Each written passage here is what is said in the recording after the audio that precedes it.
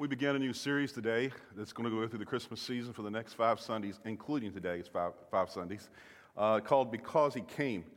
And the question that we want to ask you each week is this: because He came, He being Jesus Christ, God, Emmanuel with us, because He came, what difference has that made in your life? We're going to talk about, over the next 5 weeks, the difference it made in certain people's in the Bible's life. We're going to talk about, Chris is going to share with you on Christmas Day, and we're actually going to have some video testimonies as well that day about some differences it's made in people's lives as well. We're going to be looking at that, so that's the question to keep in mind as we go through this series, as we think about this whole thing.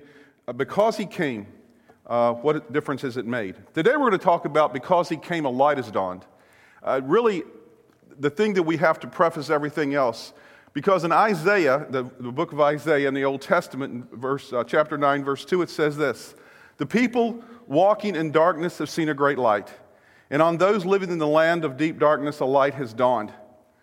I don't know about you guys, but you can't not notice that Christmas is upon us, right? We were out of town over the weekend, or actually since last Wednesday, going visiting kids and doing the Thanksgiving thing that some of you did. Y'all have a good Thanksgiving, by the way? Some of you are moaning, and does that mean you ate too much and you're paying for it now, or I don't know what the deal is. Anyway, but I noticed that when we drove back into town yesterday, right about 3 o'clock, right after that it started getting dark, and when it started getting dark, the lights came on. It was more than normal lights. People in our neighborhood and in our communities have lights everywhere. That's one of the first things you noticed at Christmas, no matter where you go, is the lights of Christmas. It's one of the first indications of the Christmas season is the appearance of lights. Lights on trees, candles in windows. There's radiance everywhere, and everything seems to be wrapped in a million lights, like no time else during the year. In the same way, when you walk into a room, if you walk into a room and now at 4:30 in the afternoon it gets dark, you have to start doing what? You have to turn on a light, because if you don't turn on a light, what's going to happen? You're going to run into a wall and get hurt, or do something more foolish than that.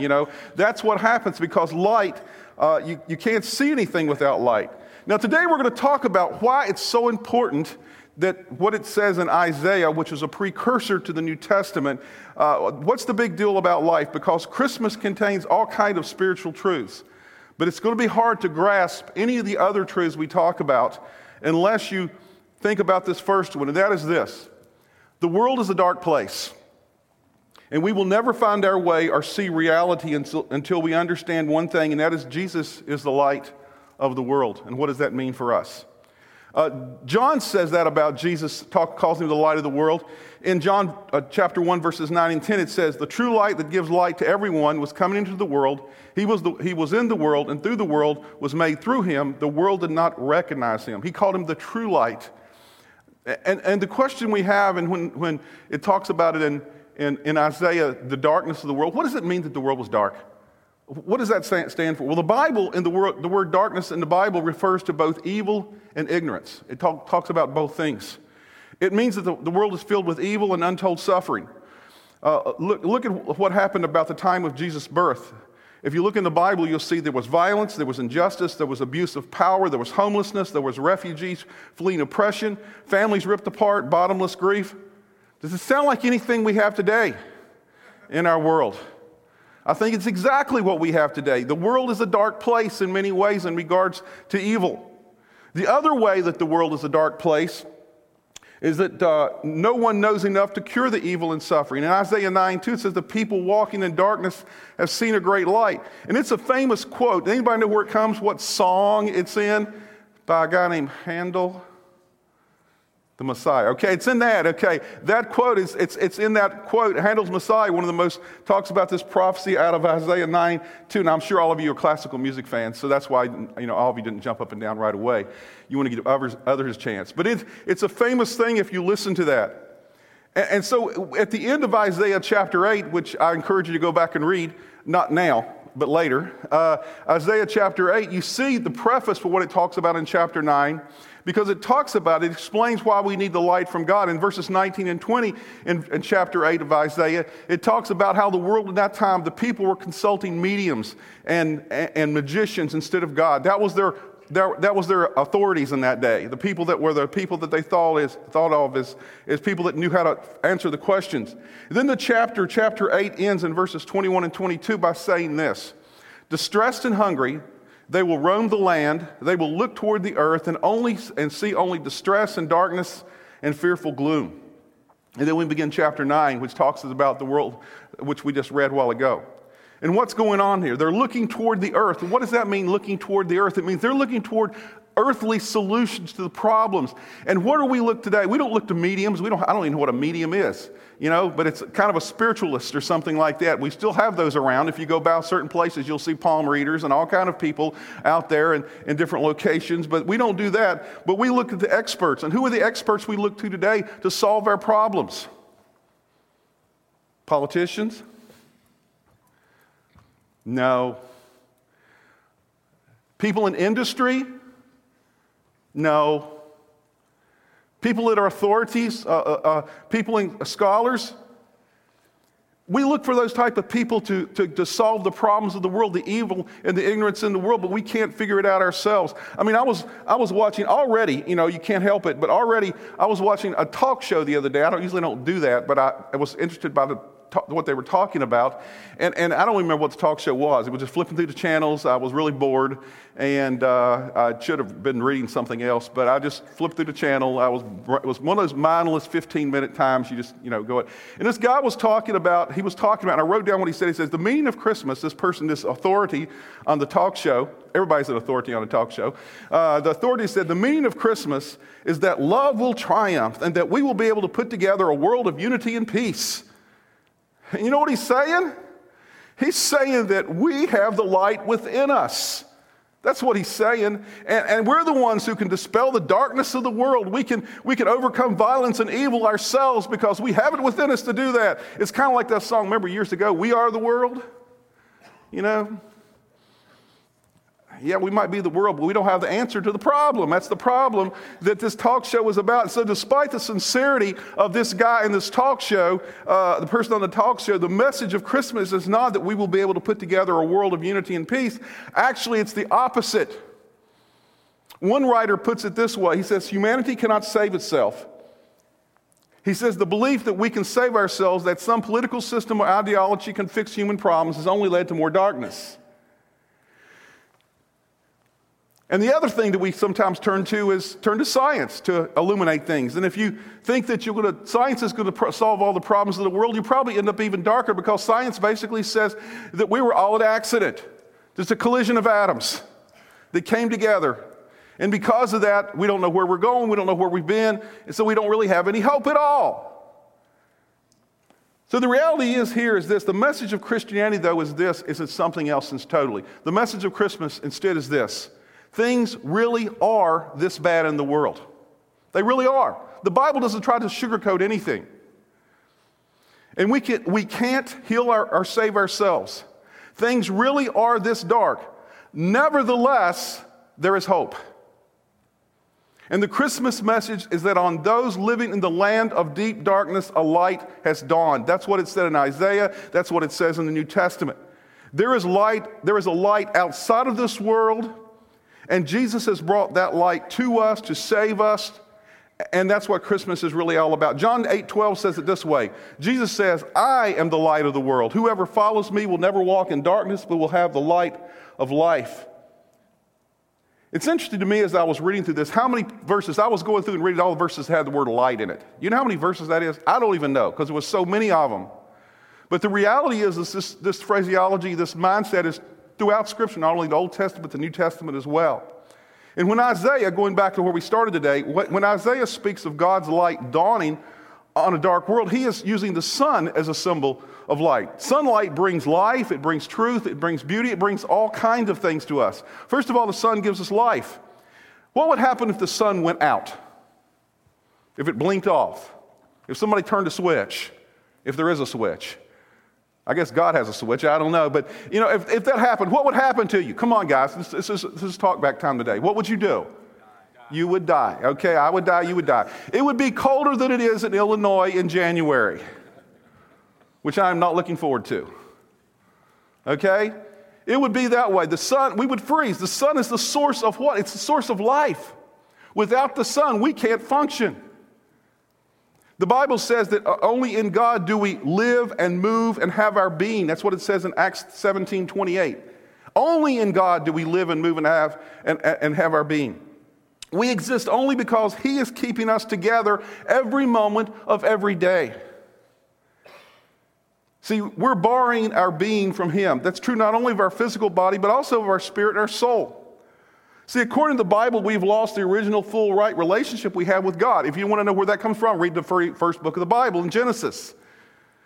Chapter 3, verses 1 through 24 talks about how we lost our relationship with God, but God made it right. He was the light that came and made it right. So first of all, He's a source of light. And that's what Isaiah is talking about. Secondly, the light shows us the truth. Let me ask you a question. Have you ever driven at night and your headlights didn't work? Anybody ever done that? I don't raise, okay, some of you raised your hand. I hope that you're still here. Miraculously, right?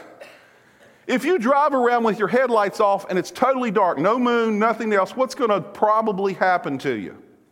You're going to wreck because you can't see where you're going. See, light reveals the truth of things, how they really are, and you will not have enough truth to steer the car safely if you don't have any light.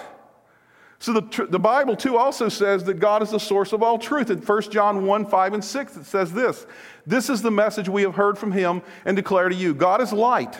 In Him there is no darkness at all. And if we claim to have fellowship with Him and yet walk in the darkness, we lie and do not live out the truth." God's also, the light is the source of the truth as well. God's the source of that. See, at one level, and I don't know if you thought about this before, but I have a lot of time to think about this as I'm preparing messages, but go back and think about this. At one level, the only reason you and I can know anything is because of God. Who created us? Who created our minds? Who created us as beings? You're going, my mommy and daddy. No, who created it? Who got things started? Okay? God made your mind and your cognitive faculties. At another level, we can't possibly know who God is unless He reveals it to us, because He's the unknown. He's unknown in a lot of ways. Only through Him does your reasoning capacity work, and so that's what it talks about as well. Light gives us truth. Thirdly, light gives us joy. Light gives us joy. I came to understand this more clearly a few years ago when I was on the East Coast. We had a sister church in the state of Vermont. And have you ever been to Vermont? It's a hugely traveled place, yeah. Now, thousands of people go there every 10 years. The reality is Vermont is a state that the whole population is like 200,000, the whole population of the whole state. And we had this little sister church there, and we went up there, and we were talking to them, and there's no big cities. The largest city in Vermont is Burlington, Vermont. Burlington is like 20,000 people. It's on the shore of Lake Champlain. And we were in a place called Plainfield, Vermont. Population, I don't know, because there was no sign for it. Just a bunch of little places. And as I was talking to these people in this little church up there, we were trying to help and support and do some stuff. I went up there 3 different times to minister up there and to kind of like help those folks and with a lot of things. They just need a lot of help because they didn't have any industry up there, nothing. And then one of the guys was talking to them, and he said, "You know that Vermont has the highest depression and suicide rate of almost any state in the nation." And I'm going like, "Really?" He said, you know why? He said, because we're so far up and it's so dark up here that we don't have a lot of light, and so people get depressed a lot more easily when they don't have light. And I started studying about that, and the thing is, that is true, because our serotonin level, you don't have to know all this, by the way, but our serotonin levels actually perk up, and serotonin is something that helps us to feel happy. You know, on cloudy days, you kind of feel, and in the winter in Illinois, you kind of feel, But if you go to Florida and you get out in the sun, what do? You go like, yay! It's called serotonin. That actually works in everybody that way. So up there in Vermont, when they're up there, it is true. I don't know if it's true. It's the worst of the worst, but it's one of the worst, because up there, when it starts snowing, we think it's bad here. When it starts snowing up there, it starts snowing, and it never goes away until spring. It keeps piling up and piling up and piling up and piling up, and eventually it all melts, and then they have what they call mud season, which is a great time when everybody sinks into the mud about 6 to 8 inches in the ground, no matter what you do. It's a really great place to live. Anyway, what was I at? Oh, what gives us joy? And so it's literally true that, if you only have a few hours of daylight during the winter, this time of year, how many of you going like, this is your favorite time of year? Not Christmas. I'm not talking about Christmas. I'm talking about when it gets dark. It's still dark at 7 o'clock in the morning. It gets light at 7 o'clock in the morning. It gets dark at 4 o'clock in the afternoon. It's going to happen real soon. Isn't that great? Aren't you excited about it? No, not me either. So the deal is it's because it actually affects you. The light gives you joy.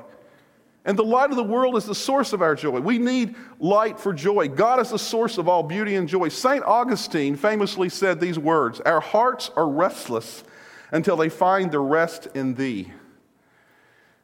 See, all joy is really found in God, and anything else we do is a derivative of that joy because you're really looking for Him whether you know it or not. So God alone, then, is the source of life, truth, and joy, and we cannot have them we can't generate them ourselves unless we connect with God. Now, probably the most famous verse that we're going to look at today, we're going to focus on this the remainder of our few minutes here this morning, is this. It's verses 6 and 7 of Isaiah 9. This is what we hear all the time during the Christmas season, and it's actually in Handel's Messiah as well. For us a child is born, to us a son is given, and the government will be on his shoulders, and he will be called Wonderful Counselor, Mighty God, Everlasting Father, Prince of Peace. Of the greatness of his government and peace there will be no end. See, the text tells us that light has come to us for what reason? Because a child is born. God chose to send us light in the form of a child.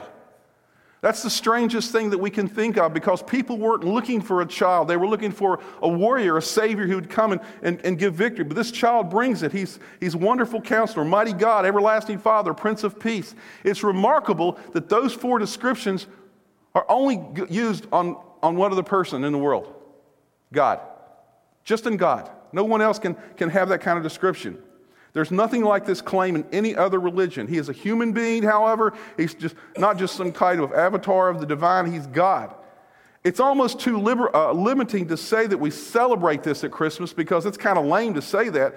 Because when we realize who He is and what He's done, we can't just celebrate it. We have to fall at His feet. See, if Jesus Christ is really Mighty God and Everlasting Father, you can't just like Him. Because that's not the way people responded to the baby. That's not the way people responded to Jesus Christ when He walked the earth. They either responded to Him with indifference, or they responded to Him with being scared of Him or furious with Him, or they knelt down to worship Him. They had strong opinions about Him. And second, if Jesus is Wonderful Counselor and Prince of Peace, you should want to serve Him. You should want to serve Him. Why is He called a counselor? Because when you're going through something difficult, don't you want a God who actually knows what it's like to be you?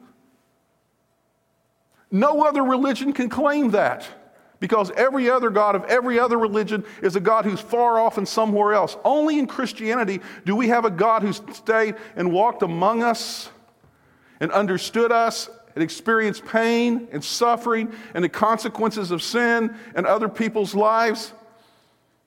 Only our God is that kind of a God. See, in short, Jesus is the divine light of the world because He brings a new life to replace our spiritual deadness, because He shows us the truth that heals our spiritual blindness, and because He's the beauty that breaks our addictions to money, sex, and power, the things that hinder us all the time. So the question today we want to conclude with is this: how do we receive the light? How do we receive the light? How do we receive the light? Well, I don't know if I would conclude with that, but that's one of the ones we want to talk about. Well, it says here, for us a child is born, to us a son is given. It doesn't say we earn the son, it says it's given, it's a gift. And it can only be yours if you receive it as a gift of grace, a gift of forgiveness that God has given to us. See, verse 5 hits at this as well. Now, when I was looking at this, I thought verse 5 was totally out of context. I'm going like, what in the world is he talking about here in verse 5 when you read this? Because verse 5 says, in Isaiah 9, says, every warrior's boot used in battle and every garment rolled in blood will be destined for burning, will be the fuel of life. And then he says, for unto us a child is given, for unto us a son is born. You're going like, what? That's when I first read that.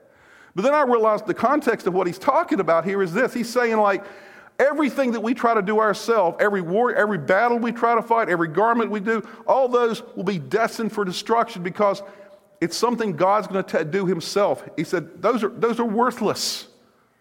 See, Isaiah doesn't tell us here you have to wait until you get to how we're going to get God's love in our life and how we're going to get God's joy in our life and get God's peace in our life. What he says to us, he says, you can't do it. Everything you've tried to do is going to be destroyed. And it's not until you get to the end of Isaiah, chapters 42 through 55, which is called the Servant Songs, do you understand, does he tell us what it is that who the person is that's going to give us this great victory and who's going to give us who this child is. In Isaiah 53:5, it says it this way. He says, but he was pierced for our transgressions. He was crushed for our iniquities. The punishment that brought us peace was on him. And by his wounds, we are healed. And the thing we have to understand here that we're in Isaiah, well, I flipped over a few verses there. Okay, here we go. A few more. See, when Jesus went to the cross, he paid the penalty for our sin. He paid the penalty for our sin. And when we trust in Christ to work on our behalf, rather than our own efforts, God forgives us and accepts us and implants his Holy Spirit in us to renew us from the inside out. Christmas is about receiving presents. Do y'all think that's true? Yes, it is. But not the kind of presents you think you're going to get. Christmas is about receiving presents. And some gifts, by their very nature, make you swallow your pride. Let me give you a couple examples of that. What if somebody this Christmas in just about, let's see, it's about a month from now, right? About a month from now, gave you, imagine opening a present on Christmas morning from a friend, and it's a dieting book. What would you think? What would you think? You would think, I'm not sure what this means. Are they trying to say something to me? Then the next gift you opened was a book about overcoming selfishness. What would you think then? Would you thank the two people that gave you those two gifts? And would you take off the wrappers and say, well, thank you? And by accepting those gifts, what you're saying is, I must be indeed fat and obnoxious. Right? That's what I would think if somebody gave me those two gifts. See, some gifts are hard to receive. But the gift that God wants to give us at Christmas is probably the hardest gift of all to receive. Because, there's been times when a friend has, different times in my life, maybe different times in your life, or you've done this as well, somebody's going through financial hardships and you know that they're going through financial hardships. And so what do? You offer them some help. Is it hard for that person to take the gift? Usually it is. Because of pride. But there's never been a gift offered that makes you swallow your pride to the depths of the gift of Jesus Christ requires us to do. See, Christmas means that we are so lost, so unable to save ourselves, that nothing less than the death of the Son of God himself could save us. Nothing. That means that you are not somebody who can pull yourself together and live a good moral life on your own merits. See, to accept the true gift of Christmas, you have to admit that you're a sinner. You have to, that you need to be saved by something called grace, which means God's undeserved, unmerited favor. And you need to give up control of your life. And that is descending lower than most of us want to go. Yet Jesus Christ's greatness is seen in how far he came to love us. And our spiritual renewal, our regeneration, that's a big Bible word, eventual greatness will be achieved by going down the same path that Jesus went, and he descended into the greatness. And the Bible says that only through repenting, turning from our sins, that you come into his light. When we go further in Scripture, when Jesus dies upon the cross, what happens to the world right as he dies upon the cross? It says in Matthew 27:45, at noon, darkness fell across the whole land. He came into the world as light. But when he went and he left the world momentarily, darkness descended. The light had come, but now the light was out of the world for a period of time. The light of the world descended into darkness in order to bring us into God's beautiful light. And we have to come to the point in our life, and I hate to tell you this, that the greatest Christmas gift you could ever receive is the forgiveness of Jesus Christ, but you have to come to a place in your life where you say to it, I can't do it myself. That's what a powerful gift. If you want to receive God's light, you have to admit you can't do it yourself. 1 Peter 2:9 says it this way, but you are a chosen people, a royal priesthood, a holy nation, God's special possession, that you may declare the praises of him who called you out of darkness into his wonderful light. See, the promises of Christmas cannot be understood or discerned unless you admit you cannot save yourself or even know yourself without the light of his unmerited grace and favor in your life. See, God with us, Christmas, has its roots and its theology and its history in these verses all the way back in Isaiah. We think Christmas is a New Testament thing, right? It's about God and how he came into the world to bring light to the world. And we won't understand Christmas until we understand the purpose of his coming, God with us. But the good news is that God who is with us is a God who wants to turn our darkness into light, our conflict into peace, our loss into abundance, our despair into joy. If a God like that is with us, that is good news for all of eternity. He is with us. The child born of a virgin is the son of David. He's also the Son of God. How does that work? How could he be both? I don't know. Don't ask me. But he is, because the Bible says he is. He's both God and man. And that's a mystery that I don't think any of us can figure out exactly how that works. And the contemporary significance of this passage of Scripture comes down to this. Have we allowed the child king, which he was both, to take over the control of our lives? Only then can we know the benefits of God with us. We cannot have the light, the joy, the abundance, the peace that he offers in any other way. Because he came, what difference does it make in your life? Let's just bow our heads right now, and let's just think about that question. God came as the light of the world. Because of him, we can have light in our life. We can have wholeness in our life. Have you experienced in your life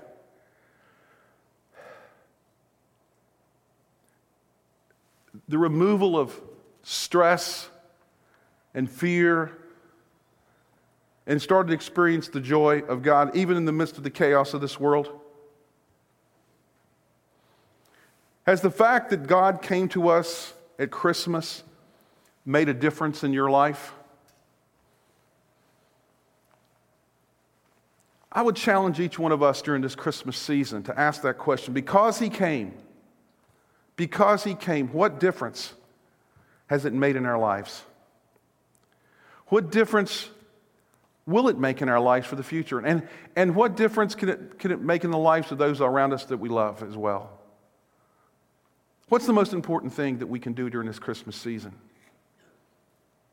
Is it giving gifts? That's nothing wrong with that. Is it eating a lot? There's nothing wrong with that in moderation. Is it traveling to see family and friends? That's a great thing to do. More than anything, can we simply celebrate and worship God for what he's done? And that means that we place him first in all that we do. Because he came, what difference has it made in your life? That's the question for this Christmas season. That's the question that each one of us must answer independently of anybody else around us. And the answer to that question really affects our current, the way we live, and ultimately where we live eternity. Thank you, God. Thank you, God, for your incredible love. Thank you for the fact that you loved us so much that you gave your Son, Jesus Christ. But God, He first came as a baby, as a light to the world at Christmas. And in doing so, what happened was He just did some incredible things in our life, God, which we cannot do. God, I don't understand how He's both man and God. But I don't need to understand that to believe it's true. Because, God, you can do things that I can't understand. But at the same time, I trust and believe that Jesus is the answer to every need in our life. To our physical needs, our spiritual needs, our emotional needs, our relational needs, all the things that we have in our life, God. May we truly learn to place our trust in you and to live in the light as you want us to. That we won't be people who are fearful all the time, or people that are ignorant of what the answer is to ultimate truth in this world. Guide us now this morning, God, during this Christmas season, that each one of us would be empowered and free to say to you, God, I can't do it on my own. I need you. I need you every minute, every hour. I need you to be the light that only you can bring. But God, the good news is you brought the light into this world through your Son, Jesus Christ. The light that shines in the darkness and removes the fear, the dread, and all those things that are still out there. Even though we live in a dark, dark world, we have nothing to dread and nothing to fear. Thank you, God, for your incredible love. Guide us now as we go through this Christmas season, that we'll every day ask that question. Because He came, how has it made a difference in my life? And we ask these things in Jesus' name. Amen.